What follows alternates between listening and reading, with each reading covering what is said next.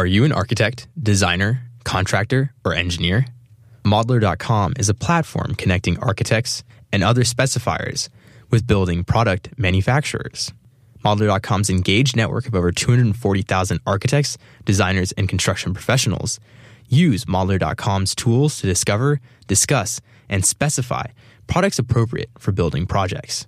We at KZSU Stanford thank Modeler.com for the generous underwriting of production and broadcasting costs for The Modern Architect.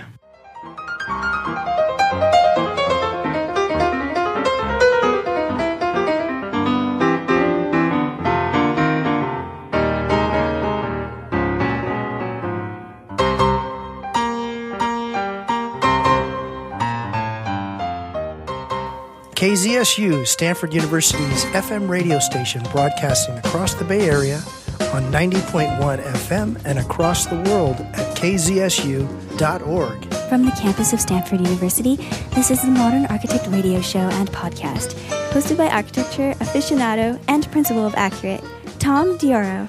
Thank you, Darlene. For our guest today, please welcome Thomas Kosbau, founder and principal architect of OR Design and Technology. The Brooklyn-based firm combines architecture with visionary interdisciplinary eco-design projects based on biomimetics, where biological systems serve as models for design and engineering of materials.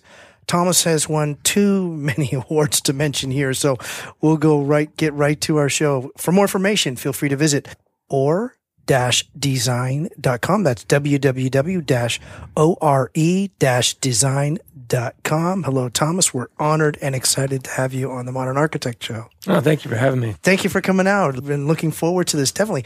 Thomas, I'd like to start with early inspiration, if you will. If you can recall as far back as you can, when what you're doing now and when it may have started and how far back. Are there any galvanizing moments growing up that you can recall to link to what it is that you're doing today? How much time do we have? Oh, we've got the whole show. If you look back as a kid, there's just a lot of moments. Oh, is that right? Okay. Yeah, I would say recently I've been kind of looking back at my upbringing in urban agriculture, and that's really, I think, leads a lot to like what we're doing today in terms of pairing biomimetics, like you said, built environment.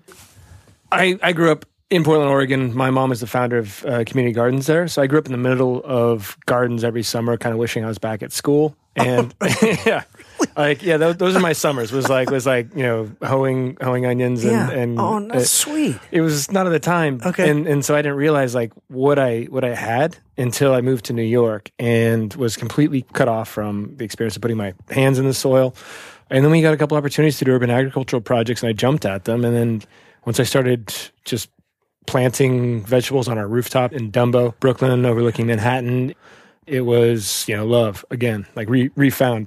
So I can trace that period back to being part of our design genome is really just kind of love of landscape time, watching things grow. It's just something so therapeutic about it. Not only just the chlorophyllc green of the plants themselves and sunlight, but just the pace. It's great therapy. We're doing a therapy garden right now, actually, for a supportive housing project in the Bronx. And so when they asked if we wanted to do it, I was like, yes, absolutely, because I get it. I get that kind of sense of if you need like a break or you need just a moment to kind of sit back and enjoy more of a rhythm of life, go in the garden. And that just doesn't happen very often in New York. So long story short, urban ag at an early age, I think has a lot to do. And I actually discovered that midway through my early career, let's say. When you say discovered, so it was kind of not part of you? You were looking in a way? I distanced myself from it, I think. On purpose, you think?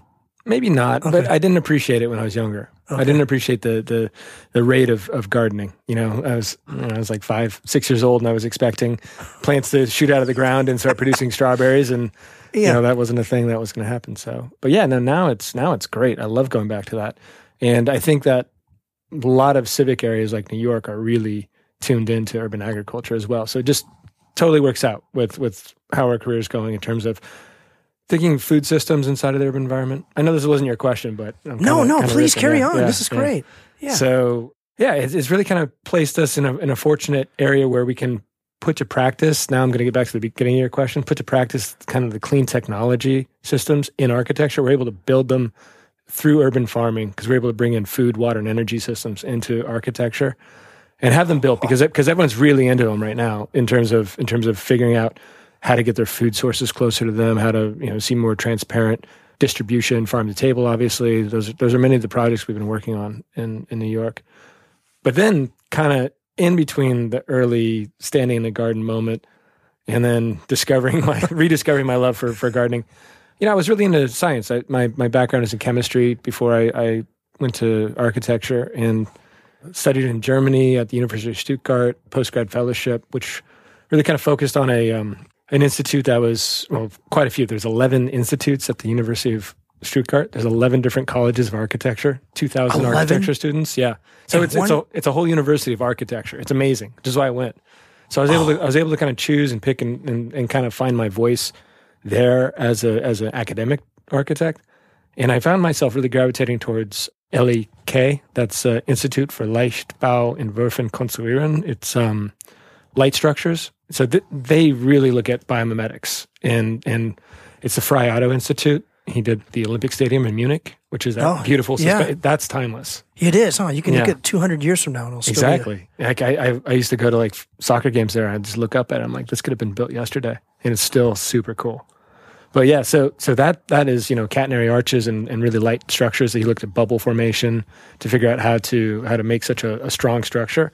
So that institute really kind of lit my fire, let's say, for biomimetics.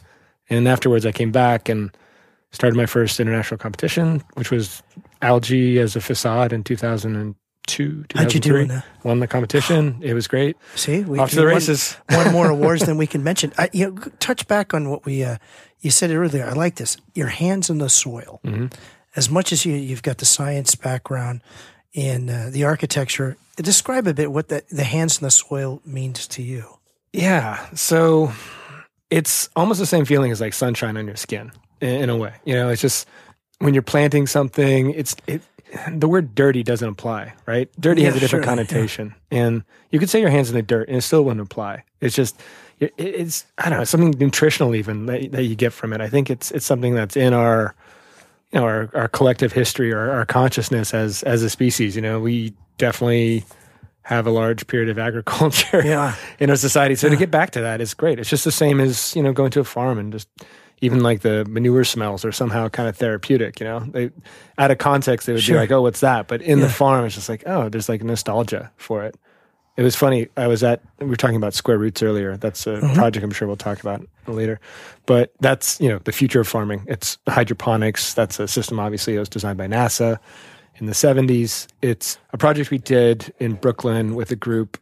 Should I talk about the whole project? Sure, please. Okay, so it's a project in Brooklyn that we did 2 years ago, I think, was a launch. Basically, it's the proof of concept model for this company, which wants to take shipping containers, 40-foot shipping containers, filled them with hydroponics to, one, grow food inside of the city, two, educate young farmers, in the city, which, may not have opportunity like I did to plant a garden on a rooftop or something.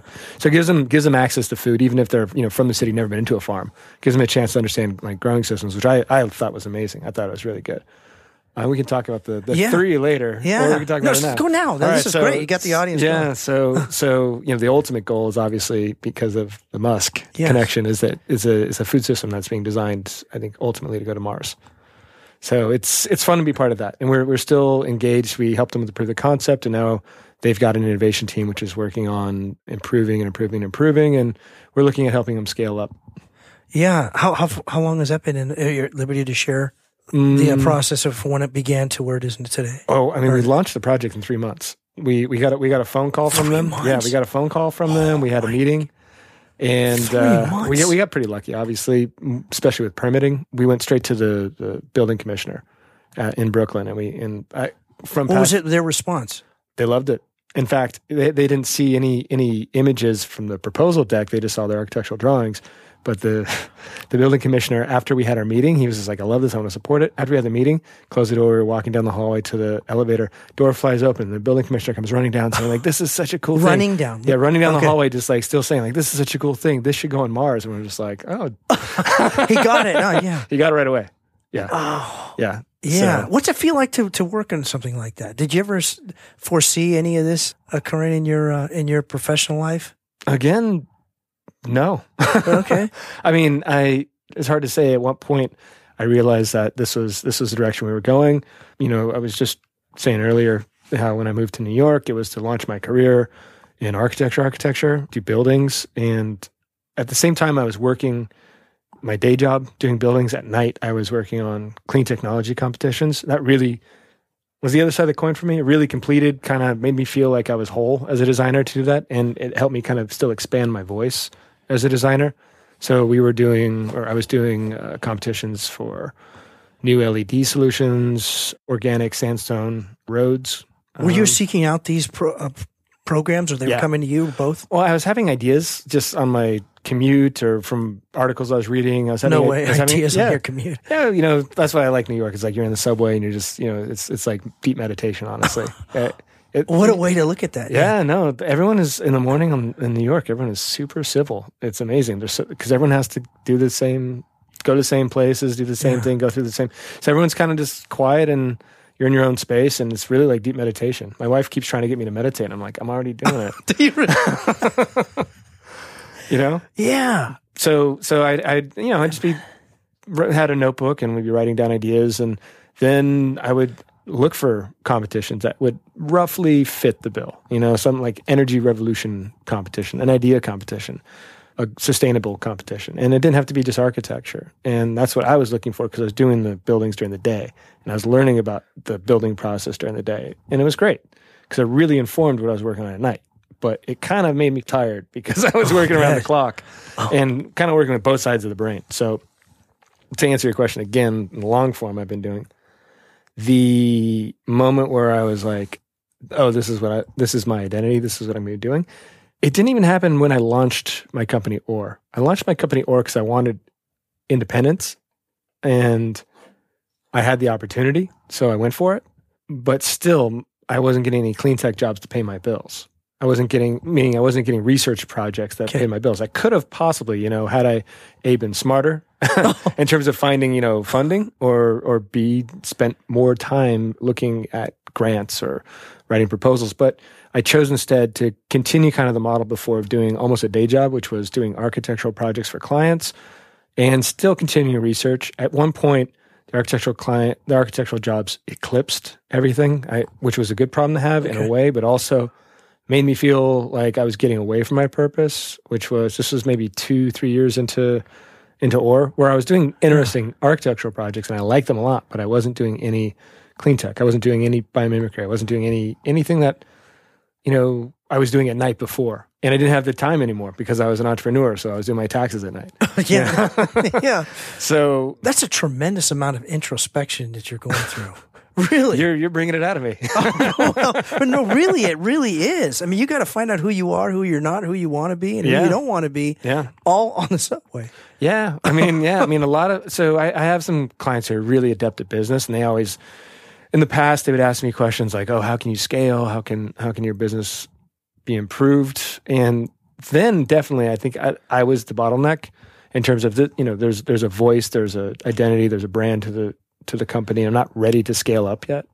But you really felt that? I did. I did, honestly. I just, and I tried at one point. I went from 3 people to 12 people within a year, and it really didn't work. I was experimenting to see if I could handle more and if I could free up my time to drive it back towards the research I was interested in, food, water, energy, in conjunction with architecture. But definitely those sides were underrepresented at the time. But yeah, that was a failed experiment. Live and learn. I mean, I just ended up being a manager, and I had to find more projects to continue, to be able to pay people. And so my life got just more busy. Yeah. So how did you scale it down, I guess, if you want? No, organically. Yeah. Wasn't like a real, 180-degree pivot. It was just like I understood all of a sudden I was not happy with what I was doing. I felt like I was on a treadmill. trying to find projects just to bring in for project's sake versus. Was it just to be able to pay bills and exactly? Okay, exactly. Yeah, my overhead was pretty high, but then we scaled down. Now we're 5 people, and the lessons learned from that experience, like we're able to do, I would say, the work that we were doing with 10 people with 5 now, because we kind of gone through we rode the wave and we got more efficient because of it, and I'm ready to scale up again. I'm ready, not super quickly, but I'm ready to scale up pretty quick. Eventually. Excellent. You're listening to The Modern Architect, KZSU, Stanford, 90.1 FM. The Natural Resources Defense Council is an environmental action group that combines the grassroots power of more than 2 million members and online activists with the courtroom expertise of nearly 500 lawyers, scientists, and other professionals. The NRDC staff works with businesses, town leaders, and community groups on issues such as global warming, clean energy, safe water, and endangered wildlife. To become a member or donate, visit nrdc.org. We're talking today with Thomas Kosbau, founder and principal architect of OR Design and Technology. For more information, you can visit or-design.com. That's ore-design.com. Thomas, touch again on the Square Roots project, if you will. Sure. Yeah. I mean, where you are today, if you're willing to share with us. Yeah. So, like I said, they have an internal team of engineers. They've really grown, and it's pretty amazing what they're doing. They're working with hardware and software. One of the co-founders, Tobias Peggs, he's got a PhD in AI. So they're making these learning machines inside of the boxes. So the farms are learning machines. Yeah, within. Yeah. So the farms are crunching its own data and learning. So they're really optimizing these things. It's great. And their goal is to be all over the U.S. and the world. And yeah, that's the high level version. The universe. Exactly. Yeah. Now the urban farming projects that you do for Grow NYC. Share with us. Who's involved and how that works. Yeah. So Marcel Van Ooyen, who introduced us. Yes. Brother-in-law Marcel. Yeah. He's been a great client of ours, like from day one.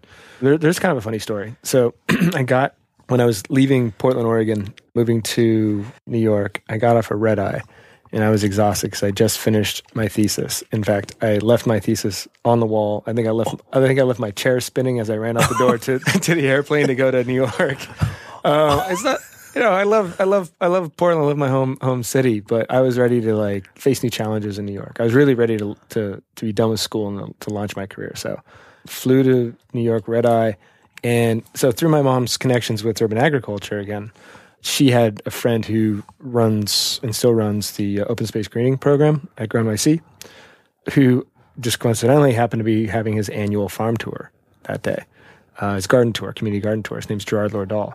And he picked me up, not from the airport. I met him somewhere. It was a while ago.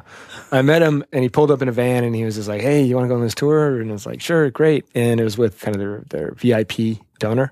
He's a great guy. And as try as I might, I couldn't keep my eyes open. So that whole tour is like staccato images of just like me opening up my eyes and seeing just like my lids go down and opening up, and I was in another garden, and I just like kept nodding off. But so basically it's like a fast forward, stop action, like garden tour. We got to we pulled up, I didn't know we pulled up, but he woke me up. You were really that I was so tired. Yeah, it was like 2 weeks of no sleep. But I woke up at the final stop, which was basically a sand lot. It was a community garden it was an existing community garden in Lower East Side on 5th Street between Avenue B and C. And it was a sand lot. It was just, and the gardeners were all in Section 8 housing, so public assistance housing surrounded this garden. But on the other side of this fence was this flourishing Japanese landscape garden, just beautiful, manicured, had a tea house in it. And I was like, what's up with that? And my host was like, well, actually, have you ever seen the film Batteries Not Included by Steven Spielberg? I was like, sure. They filmed it here, and the money that, was going to this project, ended up going to that garden. And so this group is really interested in having a garden too, would you, basically since I was staying with him for a week to interview, he was like, hey, you want to sing for your supper? Would you come up with some concept sketches? And sing for your supper? Yeah. And I was just like, yeah, sure. Why not? Yeah. So I created some drawings while I was there kind of quickly of like a garden that I had in mind. It was a community space with like a little stage to perform and hardscape and softscape and children's gardens areas. Maximized it.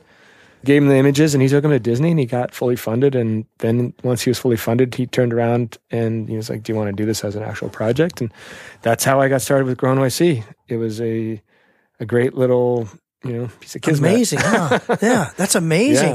Yeah. I've read a bit on your background. You're mistaken as just a landscape architect. Quite often, yeah. Is that why is that? Why is that? I mean, I think there's obvious reasons, but yeah, well. My website having a landing image of a garden didn't do me any favors. You're right. So I took that page down. Okay. But it was one I was really proud of. It was the next project we did with Grow NYC, and that was River Park Farm. That was for the Tom Colicchio restaurant, River Park. In Manhattan, it was during the economic downturn. We had just opened our doors in 2010 as OR, and I got a call from Grow NYC. This project I did with them 5 years before that, when I was just, doing it on the side, really, paid back its dividends. And they were like, hey, we've been thinking about you ever since you did that project. Do you want to do this farm? And I was like, absolutely. It's perfect timing. I literally just opened my doors. So really? So do you recall? Was it that like within a month, a week? Or? Oh, it was 2 days after. I literally moved into an office and turned on the lights. And 2 days later, you got that. I also got another project that day too.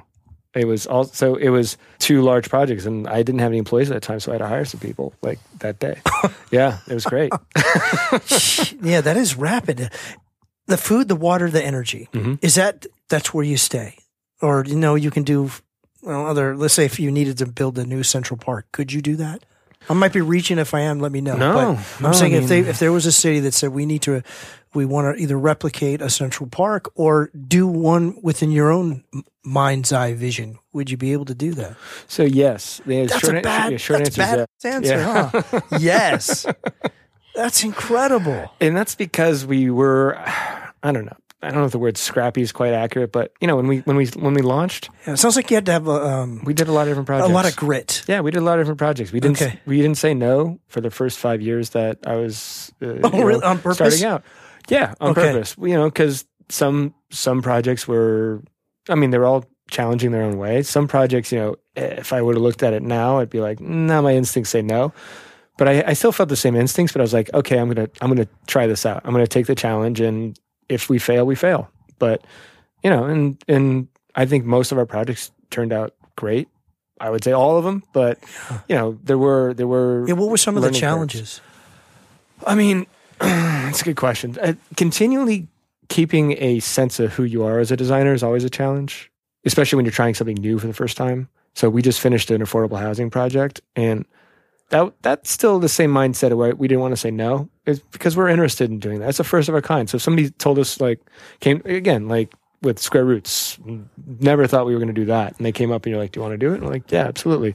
So the second call on that second day I opened the doors was for a shipping container project. It's called the Decal Market. Both Decal Market and River Park Farm were stalled building sites, one in Manhattan, one in Brooklyn. Decal Market, it's downtown Brooklyn. And for the same reasons, they needed to activate these sites. And the client came to us saying, like, we want to do shipping containers. Can you do it? And I was like, sure. Yeah. We can learn. And so we did. And that one, in 6 weeks, we built out 84 shipping containers, made 100 stores, 20 restaurants, community kitchen, urban agriculture. There was a community farm there. We didn't design it, but it was part of the master plan for that project. And it was an instant community. It was an instant community in the heart of Brooklyn, which was an empty lot. What's interesting, you say it's an instant community, yet it seems like it's sustainable. Like you can 20, 30, 40 years from now, it may be better than it is today. Well, it's gone. I was wrong. No, I'm corrected. No. It's the only reason it's gone. Why not? So, you're right, though, in terms of like the concept spread. like wildfire. So there are projects like this all over. I mean, and we weren't the first one to think of like using shipping containers for anything, but it's a scalable idea. So you're right, it's completely sustainable. The concept in this case, I think, was very unique for the time in terms of this like instant kind of almost grassroots community. No pun intended. Out of nothing, exactly. Yeah. No pun intended. Yeah. But it's projects like this and phone calls almost like twice a week for doing something similar continue. So yes, the spirit is sustainable. The actual physical project, because the economy restarted, it had to move. And so a lot of the containers went to another market and are kind of spread around. So they live on too. But it could have stayed forever. It was beloved. It could have stayed in that spot. Really? Like it was, yeah. And it actually was just picking up steam right as the site reactivated. So it was. So the vision I had was not too inaccurate. No, it's totally accurate. No, I'm just being dissenter I love over it. here. I love it though. You say you got to stay in tune with who you are. Can you describe a bit of that? At least your interpretation of being that, staying in tune with who you are and not going outside of who you're not. How do you even get there? I don't know. Yeah, that's a tough question. I thought I was supposed to throw you beach balls, but this is a gotcha. No, but darn it! I was trying not to. Yeah. No, but just stay with who you are. You with your work.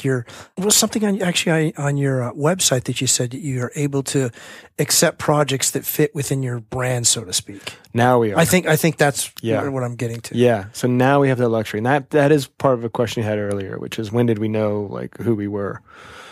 And yeah, it's been little by little, just kind of gravity has pulled both sides that we were talking about, the architecture and the clean tech together.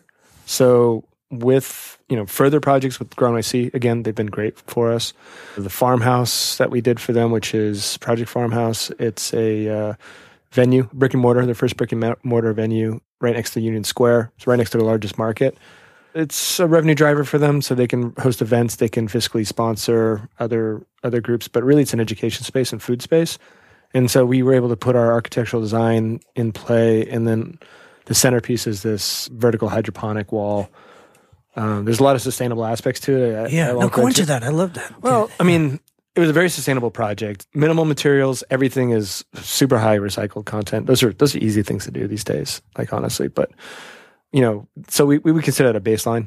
It's something where, for instance, what gives Project Farmhouse its sense of space are these baffles which are hanging from the ceiling. That was a response to the hotel, the Innocent Hyatt Hotel. The entire infrastructure of the Hyatt Hotel runs through the ceiling of the space. We couldn't close the ceiling off because of that. So we had to keep it soft and pliable. So it was a really high space. It's like 40 feet. And very narrow, so it's echoey. So we use these sound baffles. Those are made from 100% water bottles, recycled water bottles. You wouldn't know it though; they look like felt, industrial felt. But that gives the identity of the space, and one simple move. So I wouldn't say that's our high tech in architecture together, but I would say that the growing wall and then the complete package of kind of interior design in this case really is emblematic of where we want to be. And we felt that was kind of the sweet spot of our skill set, and that led directly to us working with Square Roots. Okay, yeah, like the revenue driver and educational space. Can you mix both of them, or no? Do they have to stand alone? One is a revenue driver and one is an education space. But can they both? Can you be both? Yeah, I mean, with nonprofits, I think that's if their bylaws to be an educational space, they have to create revenue or find revenue for their operation. I mean, monetizing sustainability is the name of the game, and I'm spending quite a bit of my time now consulting with developers. First it was okay. Well, how can we make money off of urban farms? And it's like, well, if you're trying to sell crops, you can't. But that's not the only reason to do it. Obviously, I mean, there's baseline paybacks of how the building can perform better with the urban farm tied into its systems, but it's more about the experience. Like I said earlier, just like putting your hands in the soil, even if it's hydroponic, it's an experience that you can market. And many urban farms in New York, their prime revenue stream is from that experience. Awesome. Yeah. This is The Modern Architect on KZSU, Stanford, 90.1 FM. Imagine if you couldn't hear us right now or enjoy KZSU's music, or public affairs programs. Disabling hearing loss affects 48 million Americans and more than 360 million people worldwide. Yet many do not have access to hearing devices. Starkey Hearing Foundation brings understanding among people through hearing care. The foundation gives away more than 175,000 hearing aids every year. To meet its goals, it needs generous donations from people like you. If you're interested in learning more, visit starkeyhearingfoundation.org. We're talking today with Thomas Kosbau, founder and principal architect of OR Design and Technology. For more information, feel free to visit or-design.com. That's ORE-design.com. Thomas, the space between buildings. I've been hearing quite a bit about that recently. What does that mean to you, space between buildings? That sounds like something I heard in grad school. Okay, then we'll move ahead. Forget that question. Okay, it's fine. Yeah. No, it's fine. Ooh, but I don't know what you mean. Okay, space between buildings. So you have your buildings, and often there's just nothing. There could be either nothing or just vacant land. Is that space between it, at least in my opinion, could be just as valuable as the building, even though the building houses people. But that space is something that, at least in my opinion, are what people can reconnect to. At least connect to the earth, connect to the land, because it's not just building, or building lot, blank lot, building, blank lot. And, with what it is that you're doing, I don't know if you can fill every single space in there, but is there, what is that like? If you just segue into, how the rooftop gardens, and it's so unexpected to think, oh yeah, there's so much space that you could do. Yeah. Do something with. It obviously depends on the exact location you're talking about to be able to kind of peel away the layers of possibility or opportunity, peel away the layers. Because there are, and then, so if we're gonna suppose that we're looking at a site, space in between a building, depends obviously on what the client wants and what the client goals are. We really are kind of gravitating towards integrated design or whole building. Integrated design. Okay. So it's within it. Yeah, it's also called a whole building design. So yeah, that space is inside or on top or, spread through the skin of the space. It doesn't need a yard to act separately as a yard or to be an experience of a yard. I mean, especially in urban spaces that, want densification. You want more people. It's more sustainable to have more people in smaller spaces, have smaller shared carbon footprint. I'm a big believer in it. So that doesn't really answer your question directly about that space in between. No, but you're getting around to very important with the integrated. Yeah, I mean, imagine that space in between buildings and being part of the building skin. So you have a double skin enclosure, and instead of looking at a window at that space and kind of dreaming, hoping you were out there, that is your space. What if that's your office space? It's taking advantage of a tangible feeling of wellness, but also an intangible feeling of just being kind of a little closer to nature, having oxygenated air because you've got plants in the space, you've got water. It's going back to my power, food, and water kind of underlying interest. Seeing that being integrated into a building from day one, like being able to have clients, and that's what we're doing right now with our clients. From day one. So it's actually built into the design before you even get going. Yeah, that's the beauty of whole building design. And we didn't invent whole building design, but we were looking for something that described what we wanted to do, and we came across it. And it's taking a little extra time at the conceptual level where, honestly, costs are cheap. You haven't broken ground. You don't have the starting gun hasn't gone off in terms of permitting, and you don't have a lot of people burning hours designing. It's really just highly a conceptual design goal and ideation around design goals, and then bringing the whole team and bringing the MEP, the mechanical, electrical, plumbing engineer, bringing the structural engineer, bringing in the client and just being like, how does this affect your brand? How can the money you spend on this building, how can that reinforce, how can that, put your money where your mouth is in terms of who you guys want to be? And we've been doing that with a lot of different clients lately. And it's a slower process. It's kind of a longer wind up. People aren't used to it. I was going to say, is it new in their mind? Yes. Okay. Yeah. And how we do it, just practically speaking, is we break out our proposal so that there is a separate conceptual study. And we recommend it because we're just like, look, this conceptual study is 2% of the overall design budget, say 1%. It's small. So low risk, But we're going to end up somewhere at the other end of this conceptual study than we had planned on. And it's going to be much more in tune with your goals, not only performative goals, but design goals, but also brand goals, story goals, everything. It's the integrated design solution where then we can actually create a much more accurate timeline for your design from here on out, because everything's kind of already road mapped. What's their response been when you go, if you can share with us, from what is this to, oh my, I had never envisioned this. Yeah. So, can you share a story of that experience? I won't say names. You don't have to say names. Yeah, I won't say names, but we've had some very positive responses. It sounds, I mean, even as I say it, it sounds very idealistic that, oh, this is a solution which will save you money and make a better project, and et cetera, et cetera, et cetera from the get-go. But honestly, it is, because it's just increased planning. It's just more thought. So it's increased planning. Okay. It's just an increased phase of planning. But we have clients that have turned away because of it. I think because it's not. You have. We have. Okay. We've been disappointed. There have been some opportunities that we really wanted to do. And we told them, like, look, I think it's honestly just making an extra step, not giving them the full proposal.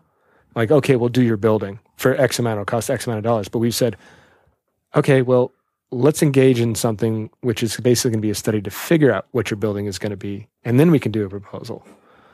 And I think that doesn't fit everybody's palate. Yeah. How do you quantify the value of that? That's very hard. So what we're working on with a couple of those clients is not only are we creating design goals for the building in the beginning, we're creating testing goals so we can have metrics. So at the end of the day, we can create a white paper.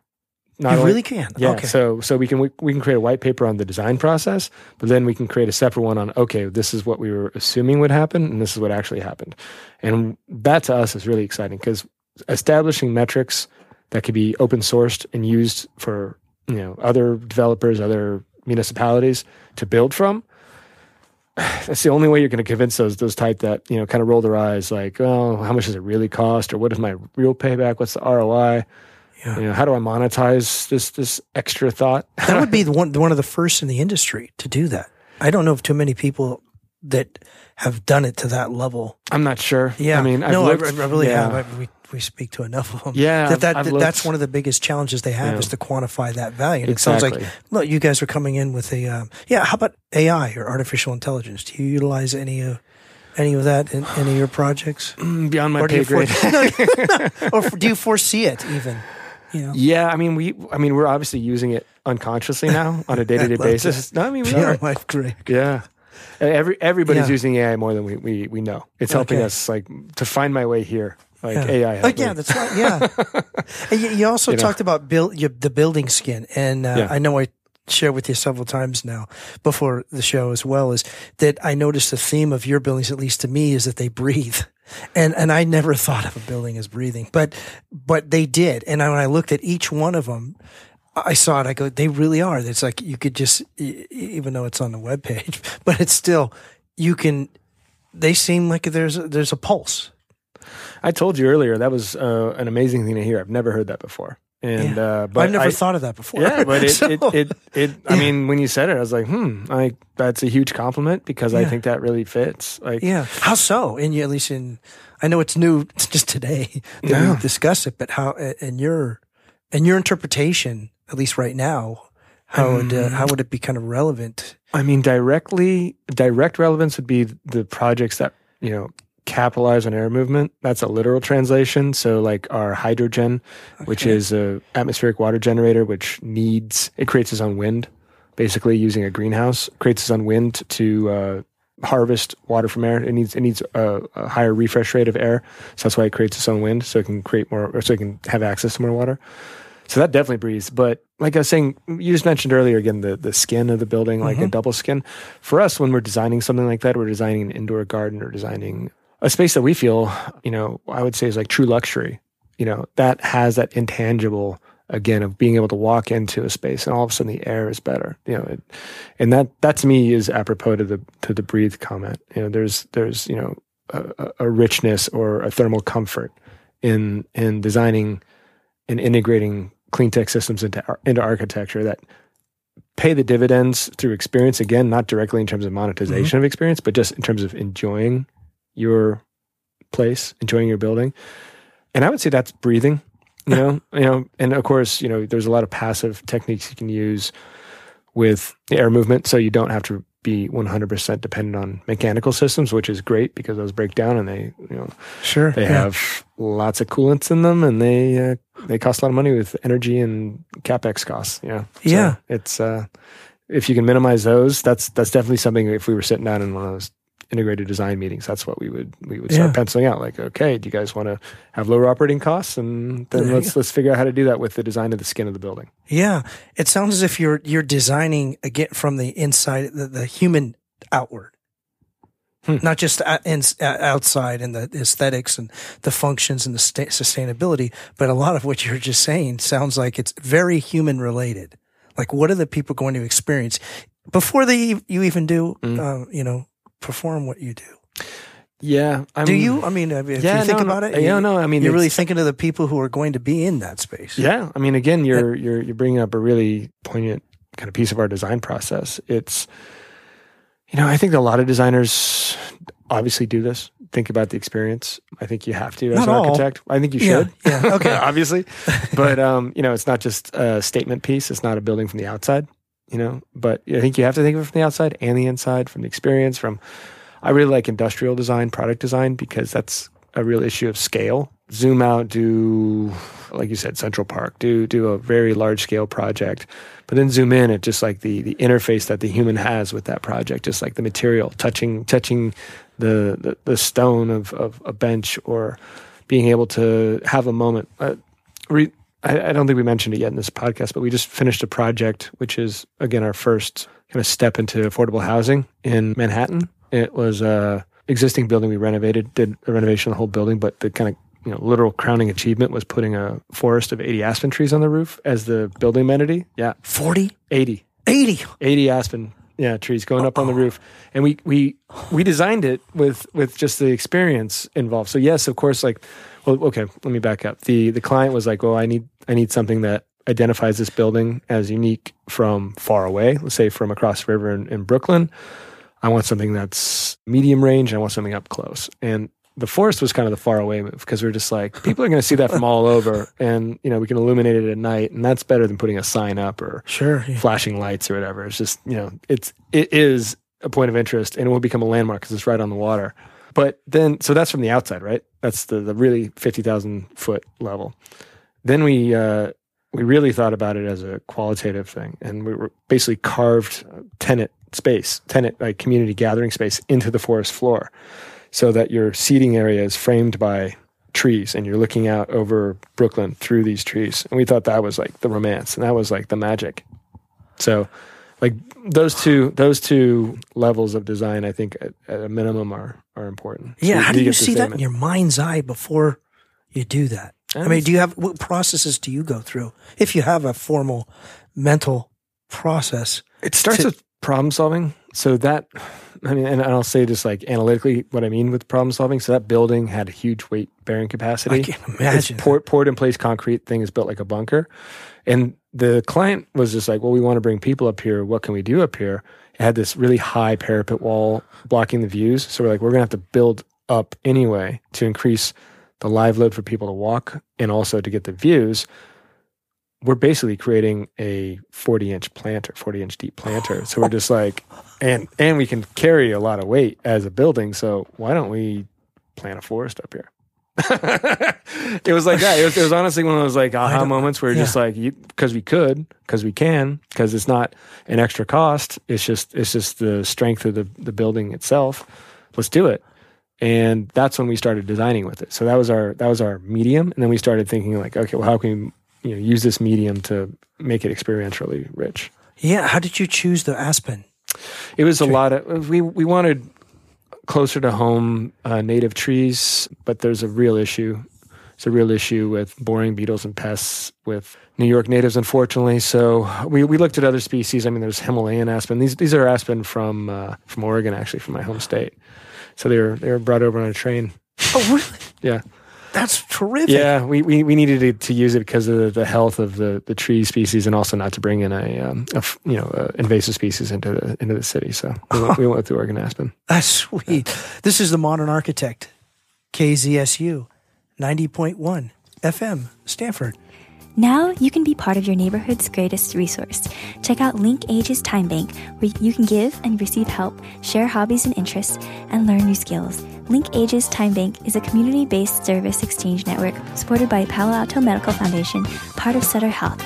Members earn hours by providing services and use those hours to receive services in return. For more information or to register for an orientation, visit linkages.org. We're talking today with Thomas Kosbau, founder and principal architect of OR Design and Technology. For more information, feel free to visit or-design.com. That's or-design.com. Thomas, we're going to go back to the beginning here. Love refound. How is it with each project? Is it almost a love refound for you? Or is it like, okay, I know what to do with this one. Okay, I'll use some of my experience in this one to move this ahead. Is there a newness? Because what you're doing is at least my opinion, is new every single time. You're actually designing life. No, really. It is. It's not like just a building in which it breathes and all that stuff, but it's actually, you're putting life back into that building in addition to the building having life. There's a lot of yeah, well, thank it's you. circuitous.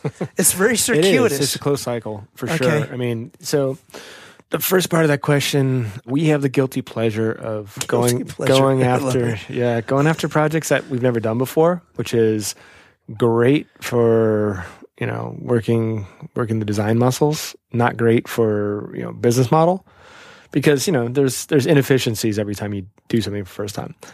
However, having said that, with more of these projects in urban agriculture, with more of these projects in sustainability, with more building types that we're getting familiar with, as we go, there are just kind of built-in efficiencies because they overlap. And so that's allowing us to do more with less in terms of, the staff that we have, which is great. Like Has that evolved over time? It has. Okay. Yeah, definitely. And continues to. And that's what's exciting. I think if it didn't, I wouldn't be doing what I'm doing.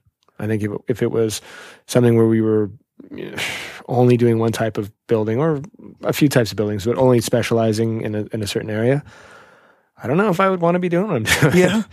It's fun to take on these challenges. And when people, like you asked, like, can I do a Central Park size? Yeah. It's like, what we've learned to date, absolutely. And we would love to. We were working, like, there's 3, again, I won't name names because the contracts haven't been signed yet, but there's 3 big projects that we are looking at, which are campus size, like millions of square feet campus size. Are they here in the States? They're in the States. Okay. You don't have to say where they are, but yeah, they're in the States, and they're going to be basically an assembly of a lot of the pieces that we put together in other projects, which we're really excited about. So it's going to be, like talking about closed cycle. It's going to be, biodigesters on site producing power from food waste. Ultimately eliminate food waste, which we want to, and divert that food waste into something else. We're going to be using algae, going back to the algae for biomass to fulfill that. And that algae is going to be used in buildings as a design element. So your power sources, your design element. So you're looking, again, going with the chlorophyllc green, you're going to have sunlight going through these green tubes, which are basically your entry to the lobby and also your design accent, your workspace. But then we're also going to bring in, urban agriculture into the skin. So you'll have a real freshness, real kind of tantalizing, oxygenated air that smells like crops in your community spaces. Yeah, it's really, so that those are kind of baseline moves, and then making efficient transportation on site, and it goes on and on and on. But yeah, we're really excited about that. But that we have these opportunities, these campuses they're not just integrated buildings, they're integrated campuses, and that's for us next step. And that's what we're really excited about. Outstanding. Yeah. Do you have a favorite quote or a quote of a mentor or thing or a mantra you have in your head once in a while, just to kind of either center yourself when things get a little crazy or projects go a little sideways for a while that you can kind of refer back to? Good question. A negative one springs to mind. If it's useful. Yeah. I had a professor We didn't see eye to eye, which is fine. Like, it's Which is fine. totally fine. That's what going to school's for, is like being able to like not agree. Yeah. And being able to not agree in a project's also fine, as long as you talk it out. Yeah.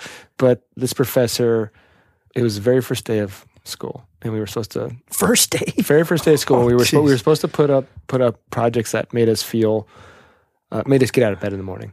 That was our homework to bring to the very first day. So they, I'm not even going to say pronouns. So they could. So they could look at our work and understand who we are as designers and get to know our voice. And so I put up 3 projects that were all kind of clean tech. One was organically grown sandstone roads. One was the water generator. One was algae. And I was really proud of all those. And I'm like, this is what makes me unique as a designer, other than, the building work I've done. This is like what's different about me, I feel, and gets me out of bed. And they looked at it and they were just like, "Oh, you're a problem solver." And I was like, "I know." And I was just like, that's awesome. Yeah. What a compliment. That's great. And they stopped and they're like, no. Here, we don't solve problems. We create problems.